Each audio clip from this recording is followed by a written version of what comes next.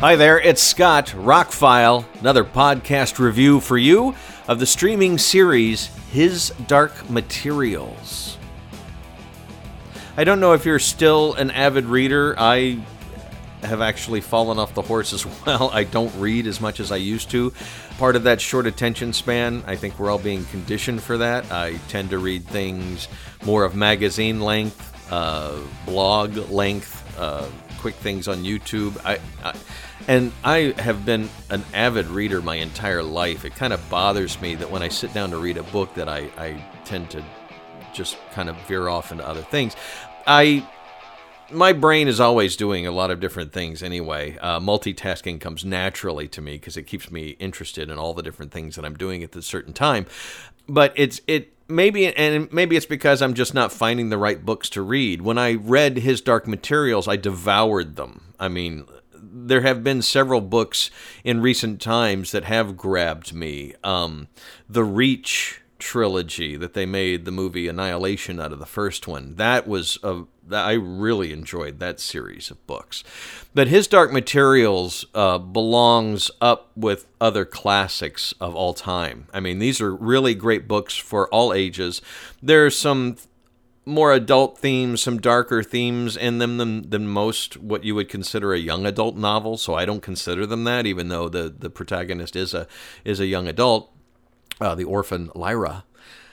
But they're quite enjoyable by adults, and that to me is the sign of a classic that anybody can pick it up. I mean, nobody told me that 20,000 Leagues Under the Sea or War of the Worlds was, they were just books. They were not young adult, they were not adult, they were just books. And His Dark Materials I consider a great series of books that you should read if you read. If not, well, the HBO BBC series is a great adaptation. This fantasy television series was produced by BBC Studios and New Line Cinema for BBC One and HBO. I think it's funny that New Line Cinema is behind it because they were behind the movie adaptation, which starred Nicole Kidman and Daniel Craig in the roles that Ruth Wilson and James McAvoy are playing in the TV series. Why it wasn't that good, it didn't have the magic that the books deserved. I mean, they did a good job. They spent money on it. The special effects were good and everything. But the biggest problem with the movie is it didn't have an ending. At the end of the movie, it's not quite the ending of the first book. They snipped that off. The main characters are going off to do something, and it ends, hoping that cliffhanger would pull you into a second movie. But what it did was frustrate everyone because it doesn't feel like it's its own movie. It doesn't feel like it ends. And the reason why is the movie studio felt that the ending was controversial, which it kind of is, and they wanted to save that for the second movie if there ever was one, and there wasn't. Well, this HBO show has been greenlighted for 8 episodes of the first season. The 4th episode was uploaded this week, and they've already greenlighted it for a second season of 8 episodes, which I cannot wait for because Philip Pullman, the author, is one of the executive producers on this, and they're doing a great job at adapting it. As I've said in a previous podcast, it is impossible to put a book directly on the screen. You just can't do it. Novels are written that your mind has to fill in the gaps and create the scenes and things like that, no matter how descriptive the author is, where a movie shows you everything. And what they show you may not always be exactly what you saw when you were reading the book. And I've always considered movie adaptations apples and oranges. You've never heard out of my mouth, well, it's not as good as the book, which is what most people say. But honestly, I can't think of one movie that was better than its source material as far as a novel goes. There have been great adaptations. I think Lord of the Rings, Peter Jackson and his team did an amazing job, but they changed things to make it cinematic, to make it movie-worthy, because many famous directors and writers had said those were unfilmable books, but they've done it. And same with a few other properties that are now. Dune is finally getting a great adaptation. I can't wait for next year. We're still a year away. But anyway, long story short, books and movies are apples and oranges to me. A good adaptation is great, no matter how much it changes or how different it is from the source material, because it's always going to be different than the source material. So that's why I highly recommend reading the books. But the cast, Daphne Keane plays Lyra, and she's great. Ruth Wilson Emery Duff, Clark Peters, Will Keane, Gary Lewis, James McAvoy. They just added Lin-Manuel Miranda. He was great in his first episode, the 4th.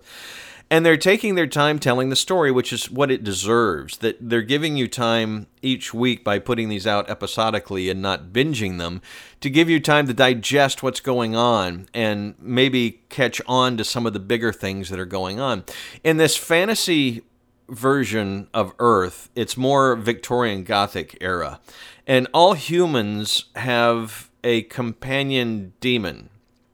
It's spelled Damon, but it's an animal creature that basically is the manifestation of your soul. And when you're young, they can change form, but once you become of age, once you hit puberty, they become whatever they're going to become. And throughout the series, some have a snake, some have a monkey, some have a lion, some have, a bird. It just depends on your soul, I guess.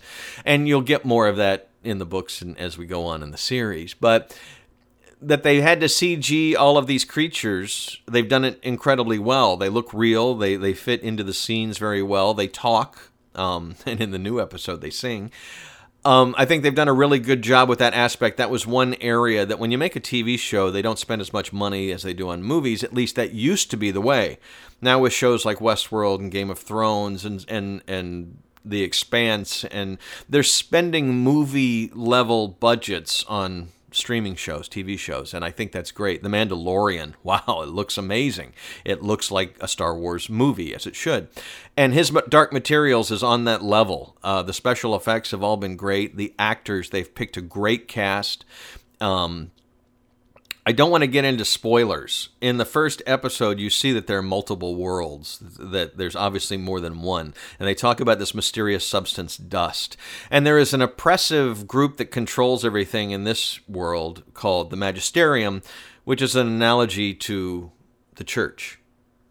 And this is why the books are considered kind of controversial and why some of the themes are considered controversial, because they control everything except for universities. They have a scholastic protection, a scholaristic protection that they can talk about and investigate things that the magisterium, aka the church, would not like them, the average person, delving into because it's blasphemy or that kind of thing. And this is also an analogy for kind of how England used to be and how in some ways it still is. But anyway, Philip Pullman's books are highly regarded, and I'm putting the adaptation up there because as a big fan of the books, I'm thrilled to see where they're going with it. They have not changed so much that it's vastly different from the books. They're actually doing quite a great job in adapting it. The actors are all good. The special effects are all good. The storyline is very good. And they're taking their time with it as it deserves. I can't wait to see where we go. We're halfway through.